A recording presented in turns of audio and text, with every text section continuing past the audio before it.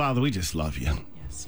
We just thank you so much for giving us the revelation of yourself, for revealing yourself in Jesus. I thank you that for 6,000 years you had us in mind.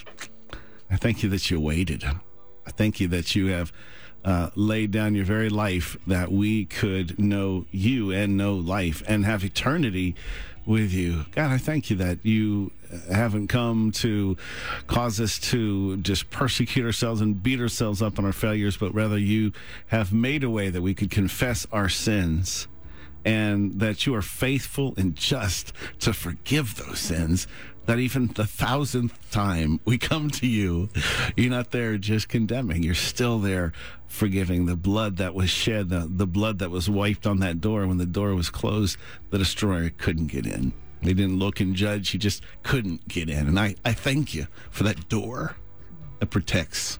I thank you for the blood of Jesus that all of these years protects. And I thank you that you're guarding our eternity. And Lord, so we first just lift up those who just don't know you, who have, whether it's dealing with the Jewishness and that they're going to encounter in Passover and this year not miss you, or someone who's just been working in their heart, maybe a persecuted person that's been forced to believe something they don't even want to believe. Lord, we just pray right now for the revelation just to begin to sink in. Father, pray for just begin the transformation of hearts right now. Father, for the one that's wayward and lost, for the one that's just in deep, deep bad situations, and for the one that's just living their life and just think they're just fine. God, we ask that right now that you would just begin to shake that life and pull them out with truth and with love and with mercy and with grace and compassion. God, I thank you that no matter what we pray, we could never even compare with the depths of your love and your plan for that person's life. But Lord, we just want to be faithful to what you've said to do. And that's to ask that, God, right now you'd move on that heart. Bring truth, bring revelation, bring your grace. Just season them with that grace enough to make the decision to turn and follow you, God. In Jesus' name, amen. Amen. Amen. I was listening to you say that stat, 80% of the people that you ask to go to church will go. Mm. And just ask, say, come and see. Yeah. And then say, sit with me. I saw that posted last night on Twitter. And just say, hey, sit with me. And I know Leanna's going to ask somebody to come to church. And that person's probably going to be afraid. Sure. But they won't be afraid as much if you say, hey, sit with me. Mm-hmm. And you don't know what they've been through. Mm-hmm. That's You right. just don't know. So just a little love and compassion and kindness goes a long way. Where are we in the story? Well, let's see. What is Passover? Still looking at that question. I really want to dig into, because if you think you've got a handle on it, but what is it really? Is there more to it than that? When I think Passover, I may think of a Seder, I may think of Egypt, I may think of the story, but are we remembering the Passover lamb slain in Egypt when we say Passover? Or the animals that God slew to cover Adam and Eve's nakedness, because he was slain from the foundation of the world, right? Is it one of the Passover lambs from Bethlehem, raised only to be sacrificed? Is it about the birth of the Messiah in Bethlehem of Judea?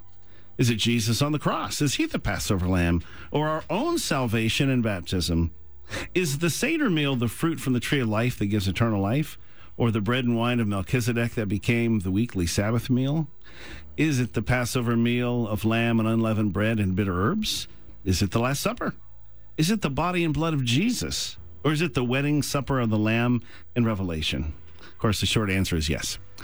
The creation or foundation of the world was 6,000 years ago, just as much a part of Passover in Egypt or the cross. He was slain from creation for the whole world. In Egypt, the lambs were slain just for the oldest Israelite sons. On the cross, Jesus died for the whole world. On the throne, Jesus is reigning as a lamb for the whole world. What God did in Egypt is not just a Jewish celebration. Jesus was and is the lamb from creation to Passover to Calvary to the throne. And I want to ask the question again, why is he still a lamb? Psalm 84, blessed are those whose strength is in you, whose hearts are set on pilgrimage. For 6,000 years, every man, woman, and child who's lived has needed the exact same thing a way back. Some way to be restored back to God. To be able to walk in relationship with him was some way to deal with the reality of their stumbling and bumbling. So God gave the moral law. You know, Adam and Eve had one law. You got one thing to do, and they blew it. Noah had 7 laws. Then you had the 10 Commandments. You had 613 ceremonial laws of Moses. David in Psalm 15 had 11 laws. Psalm 24, you got 4. He was clean hand. Who can ascend the hill of the Lord? Who can stand in his holy place? Clean hands, pure heart, not lifted up his soul to an idol, nor sworn deceitfully. He broke it down in 4. Isaiah had 6. Micah had 3. He has shown you, O man, what is good. What does the Lord require of you? Do justly, love mercy, walk humbly with your God. Habakkuk had just 1. Behold the proud, his soul is not upright, but the just shall live by his faith. So it's breaking down to 1. Jesus comes along.